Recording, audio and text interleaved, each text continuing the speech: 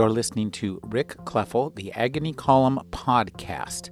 You can find additional reviews, interviews, print interviews, and book commentary 5 days a week at trashotron.com/agony.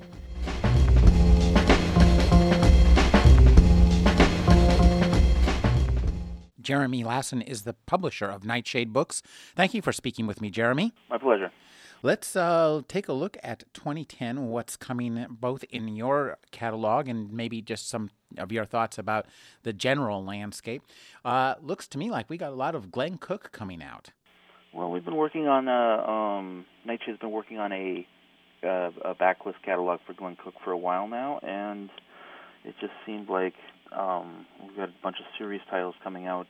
Starfishers is this big science fiction space opera epic. And so we've got all 3 volumes of that coming once a quarter this year. So that's actually the first volume just shipped. So we just got Starfishers Volume 1. Shadowliners just hit the shelves. So tell us a little bit about this space opera. I mean, this is an older title, but how do you think it compares to some of the new space opera today, or it has influenced it? I think it's been very influential. It was kind of Glenn doing new space opera before there was a new space opera. He had published one of his another one of his science fiction novels, The Dragon Never Sleeps, oddly enough, a science fiction novel. But that one had very much a new space opera vibe, and another one we did, Passage at Arms, had kind of a military SF vibe. But Passage at Arms is set in the same universe as Starfishers, except it takes place 1,000 years earlier, 500 years earlier, or something like that, and different cast of characters. So, but Starfishers is kind of like one of those galactic clashes of civilizations,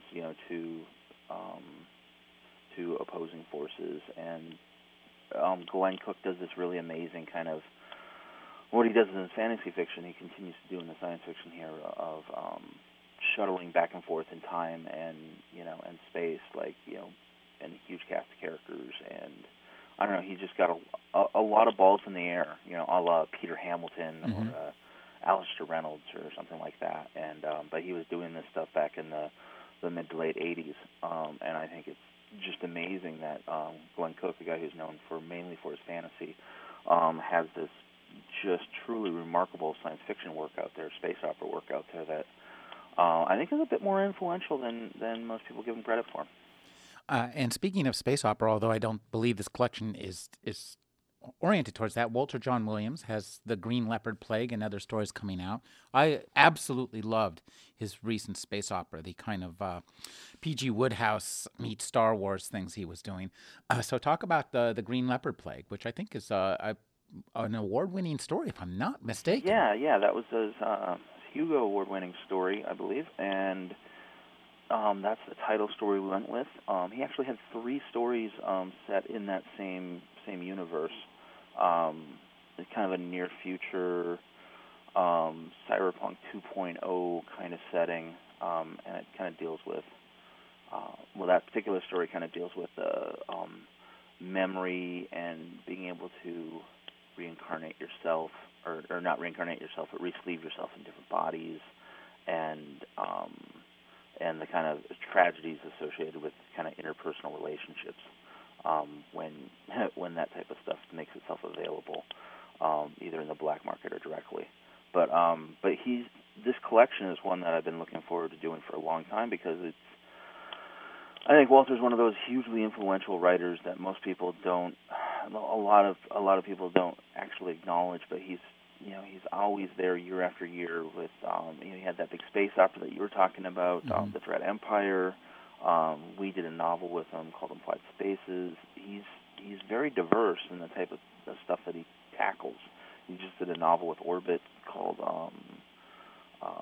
the True. This Is Not a Game. This Is Not a Game, a fine novel about the gaming industry, I thought. I really enjoyed that. and those real games, those kind of online, and / in the real world. Anyway, he's just amazing and always really fresh. It's best to remember too that he was one of the original cyberpunks, and I think he's survived that the potential stigmata quite well. Yeah, well, he survived that much. He avoided that stigmata by writing stuff that completely wasn't cyberpunk. He did 2 novels that were very much in that vein, and this is both his curse but also why I think he's a brilliant writer. Is he never sticks to one category. Hardwired and Voice of the Whirlwind were very much cyberpunk novels, but then he did stuff like Days of Atonement, which was a weird time travel thing, and he did Angel Station. And the novel about the earthquake. Yeah, and The Rift. The Rift, yeah. And so he's been all over the map, and his short fiction definitely reflects that, and so that's why Green Leopard Plague, I think, is like one of the collection is going to be one of those kind of great distillations of just an incredible range. Actually, Jonathan Strawn worked with Walter to put together that contents because Walter's had 2 or 3 collections throughout his career so far, and this is the majority of the stuff that's in this collection is stuff from the last 10 years that's been uncollected. So it's all fresh, new fiction that's been appearing different places. But it's once again shows Walter is still at the top of his game. Speaking of people who are always at the top of their game, Fritz Leiber. Yeah. Best of Fritz Leiber. Wow, that's a pretty big deal because Fritz Leiber is important in so many ways. He's really the origin point of what we now call paranormal romance. He's in many ways. He's also one of the most influential sword and sorcery writers, and he's a fantastic science fiction writer. Yeah, we're doing a selected stories volume, and it just seemed like, for somebody who was that influential, most of his work is out of print at this point, and it seemed like it was the right time to be doing Fritz Leiber. He's definitely really influential on me, and actually this was a project that was sprung upon me by Jonathan Strawn and Charles Brown last year. They were like, "You really need to do this, Jeremy," and I thought to myself, "Yeah, but isn't there somebody else who should be doing it? Because this seems like kind of a tough sell. It's the 21st century. Fritz hasn't been around for a while, but they really sold it to me. They put together a great package, and I'm really excited about it because I think Fritz is absolutely one of those very influential writers to me. But I wanted to make sure that this collection isn't purely a nostalgia collection. I wanted this collection to showcase why Fritz Leiber is still incredibly relevant and still, influential to writers who are just, readers who are just coming up today. And I think this volume showcases that really well. What they at NPR call Why This Matters. Exactly. Now, another collection I see that looks really good to me, Laird Barron. Boy, that first collection of his knocked my socks off. He is really, really good. And so we have a new collection called Occultation. Yeah, Occultation. That's the title story, and I agree with you. Laird is one of those completely unique voices.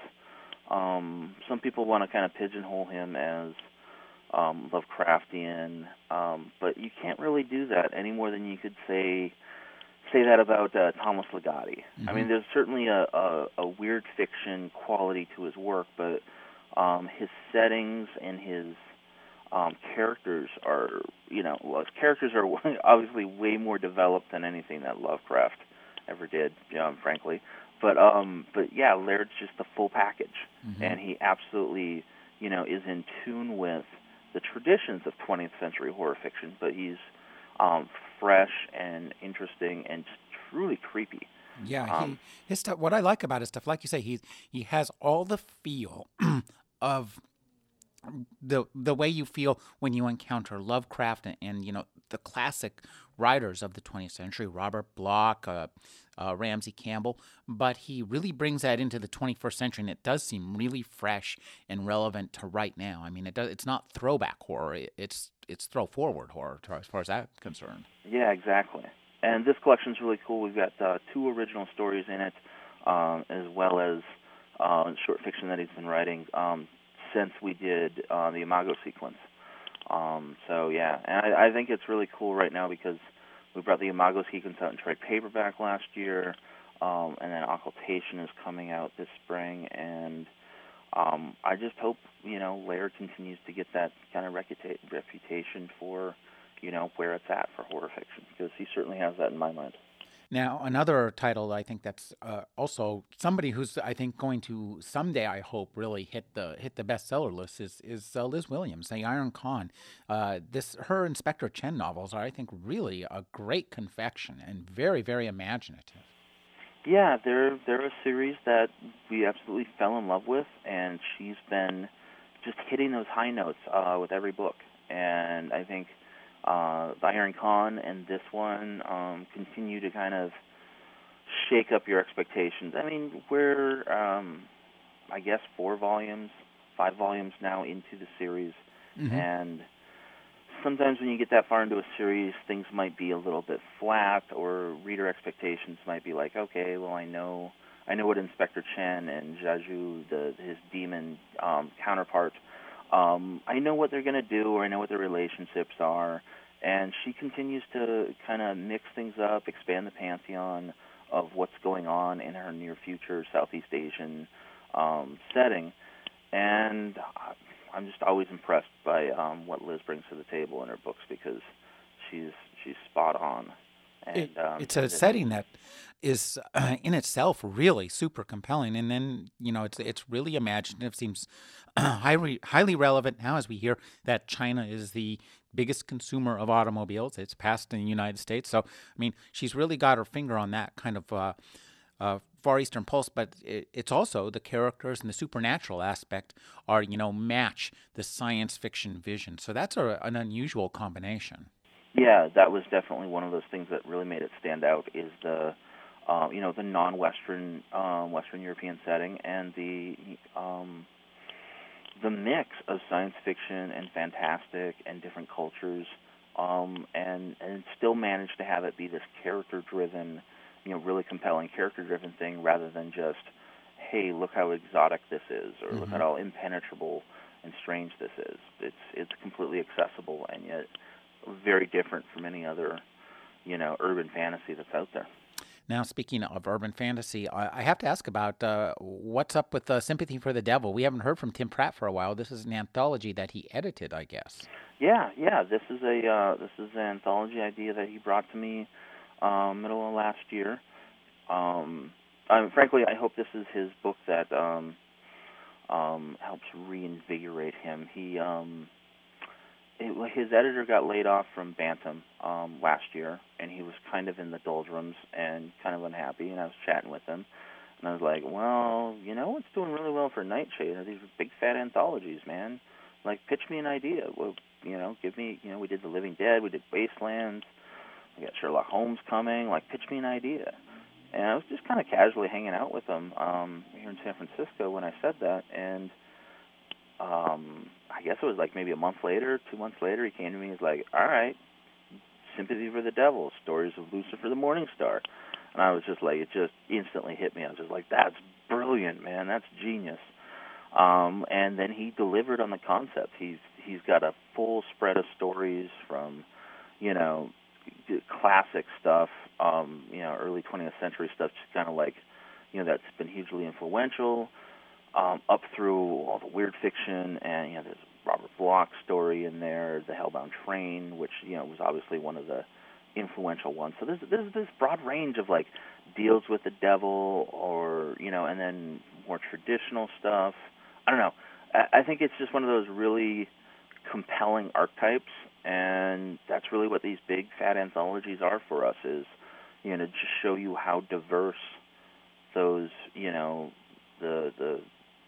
the science fiction fantasy community, what they can do when they sink their teeth into something that's that meaty.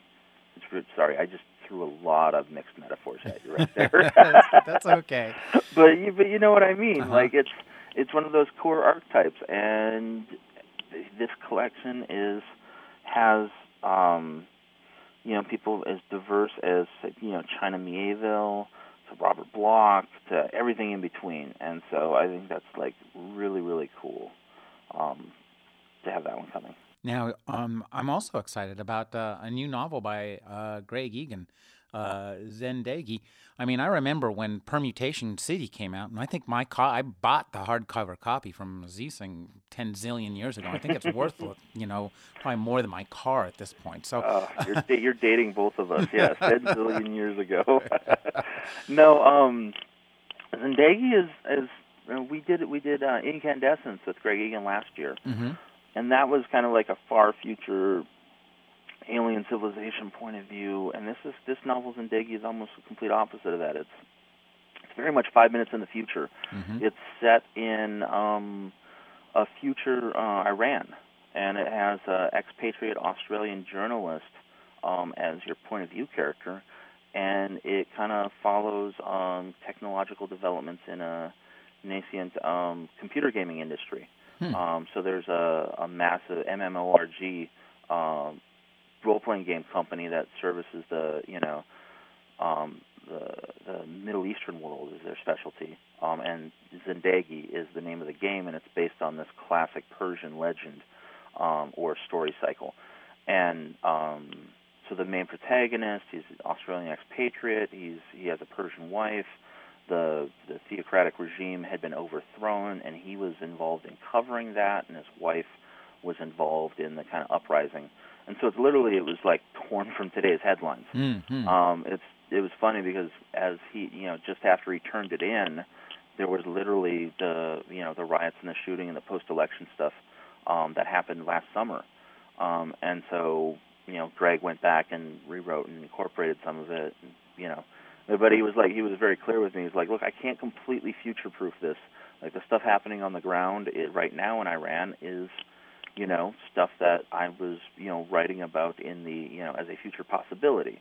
He kind of imagines that, like, the current Iranian regime just cannot keep the genie in the bottle. They can't keep, they're not going to be able to keep their hands on the reins of power indefinitely. And it's going to flip, and it's going to flip pretty quickly sometime in the near future where a more responsive, and democratic regime is going to take over.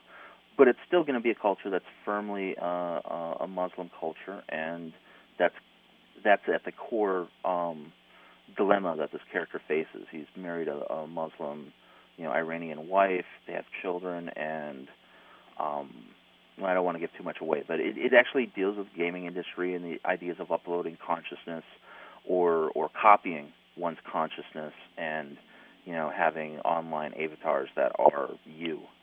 And so it's literally like 5 minutes in the future, and a really compelling setting. Something that's not your traditional Western European, / American-based science fiction. I find stuff like that really refreshing and interesting. Now, I'm wondering if you'd like to talk just a moment about trends we see in the wider book world coming out. I mean, it seems that we're still seeing, the hardcover novels are still being printed. Paper has not refused ink yet. Could you talk about where you see, the science fiction and genre fiction industry going in general? I mean, do you and between you and Subterranean Press, it seems like there's a lot of the stuff that I might have expected once that would come out from Bantam or Random House or or HarperCollins or something is being handled by what were in the independent publishers. Yeah, in the before time called the small press. Now we're independent. Pretty soon you'll be the ascendant publishers. Well, I mean, I really think that publishing is going through a sea change right now, and the publishing industry is facing a really big shakeup, much the way that they did back at the beginning of the 20th century. And the old guard, big publishing houses gave way to younger, more nimble publishing houses, like Random House or Knopf, or there was a big change back in the 20s and 30s. And, that change involved around advances in distribution and advertising and, formats like mass market paperbacks. These were all things that completely redefined publishing in the 20th century and were critical in getting, a new guard of publishers to kind of overthrow the elder gods, as it were. Mm-hmm. And I think a similar thing is happening. I think the giant bloated multimedia companies of the 70s and 80s and 90s, where you had a company that owned movie studios and record companies and publishing companies, book publishing companies. I think those days are long gone. I mean, we already saw Time Warner sell off its book division because it was underperforming compared to movies and music. But they're doing quite well now. I mean, they have a great. That's I think Hachette, isn't it? Yeah. And Hachette is doing some Grand rockin' Central, stuff. Yeah, Grand Central is the branding for the U.S. imprint, and no, they're doing great stuff, and they're doing just fine. It's just one of those things where when the larger corporate masters look at the different units and they say, well, this music division is totally outperforming this book division, and they have the same amount of overhead, and there's a greater return on investment with the music company, so you're dragging our stock price down, so go away. And I think, so Warner sold that division to a books only or a written word only publishing company, Hachette, which is a French-owned company, big conglomerate.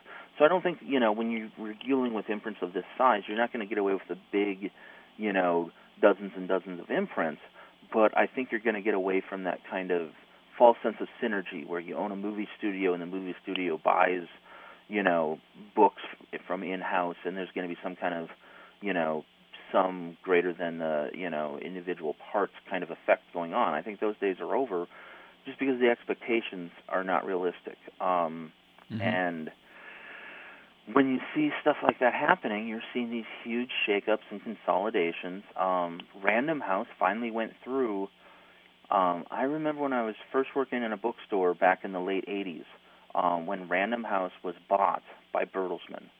And it was this huge shakeup in the industry, and everybody was, very, very paranoid. And, to Bertelsmann's credit, they waited some 15-odd years before they finally, consolidated and, got rid of all the redundancy.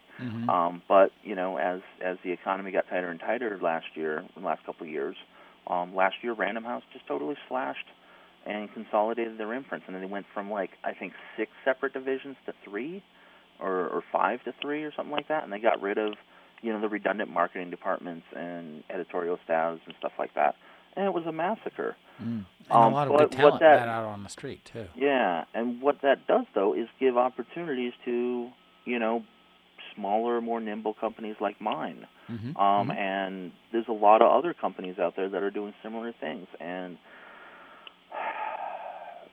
as times get tighter, that's when, really evolutionary change becomes revolutionary change.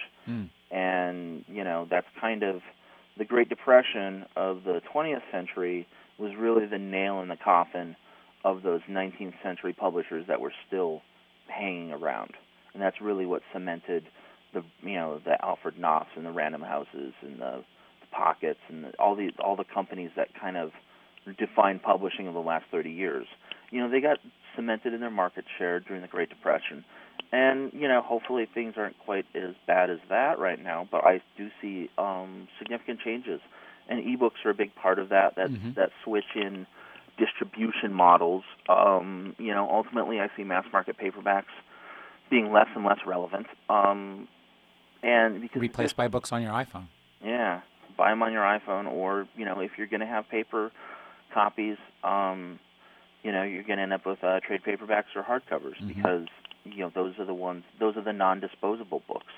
Mass market paperbacks originally, their conceit was they're disposable. They're on the shelf next to magazine racks, and one of the core inefficiencies of them is, in America at least, they're still strippable. A large majority of mass market paperbacks that are sold have their covers torn off like magazines, and just the covers are returned. And that's hugely inefficient, particularly when, frankly, there's not that much, newsstand space given over to the mass market paperbacks.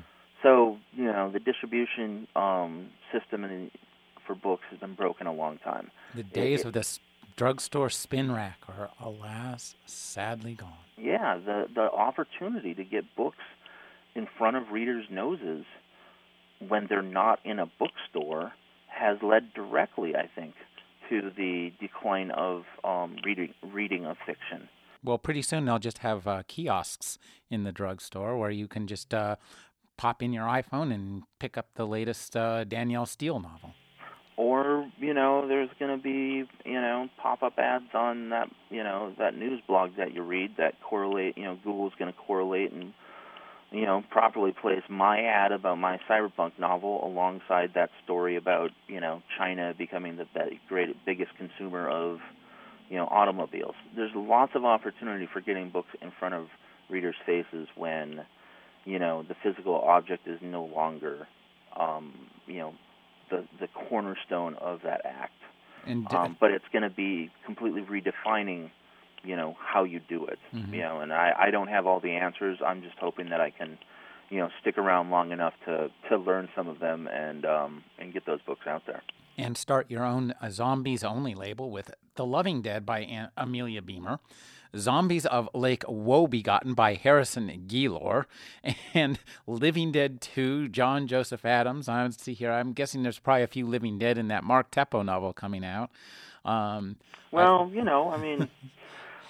Hey, they're resurrected for a reason. Yeah. You're going to get me in trouble with my business partner. He keeps yelling at me. He's like, the zombie bubble's going to pop, Jeremy. And when it does, you're going to be stuck with all these zombie books, and I'm going to hit you. And I'm just like, no, come on, man. We'll be safe for this year. So I had a lot of projects that were kind of percolating and developing, and, part of me is like, well, I got to strike while the iron's hot. Hey, I don't blame you. And, and The Living Dead 2 by John Joseph Adams is, it's a mixed reprint and original anthology, so he's commissioned a lot of new fiction, mm-hmm. and I think it's a really great book because it's going to be showing the kind of like The Living Dead. The first one was a kind of retrospective. This is what's come out in the last 25 years. This is where zombies have been, what they've become, and Living Dead 2 is they're still fresh, they're still interesting. And here's some of the best people doing them. And The Loving Dead was this just brilliant novel that was brought to my attention by Amelia. She wrote it, and she was kind of teasing me as she was writing it. She'd give me snippets. She's like, hey, I'm writing this zombie novel. I'm like, ooh, zombies. And she's like, hey, I'm writing this zombie novel, and it's set in the Bay Area, and it's called The Loving Dead. And I'm like, ooh, double bonus. And then she's like, I've got Zeppelins. And I'm just like, zombies and Zeppelins? Oh, my gosh. So she was kind of trickling it out and teasing me, and she submitted it to me, and it blew my socks off, and I just had to publish it. It was completely my porn. Bay Area, zombies, Zeppelins, it's pretty hot. So I'm really excited about that one. I was just talking with Amelia last night about it, and, yeah, that's coming out in July. And I think it should be, the new something. It's kind of got a Chuck Palahniuk meets Christopher Moore vibe. It's not a comedy per se, but it's very funny. But it has kind of a really dark literary edge to it. I don't know. I'm really excited. I can't wait to see what people think of it. I'm sure we'll find out. I've been speaking with Jeremy Lassen. He's the publisher of Nightshade Books. Thank you for joining me, Jeremy. My pleasure. Thanks, Rick.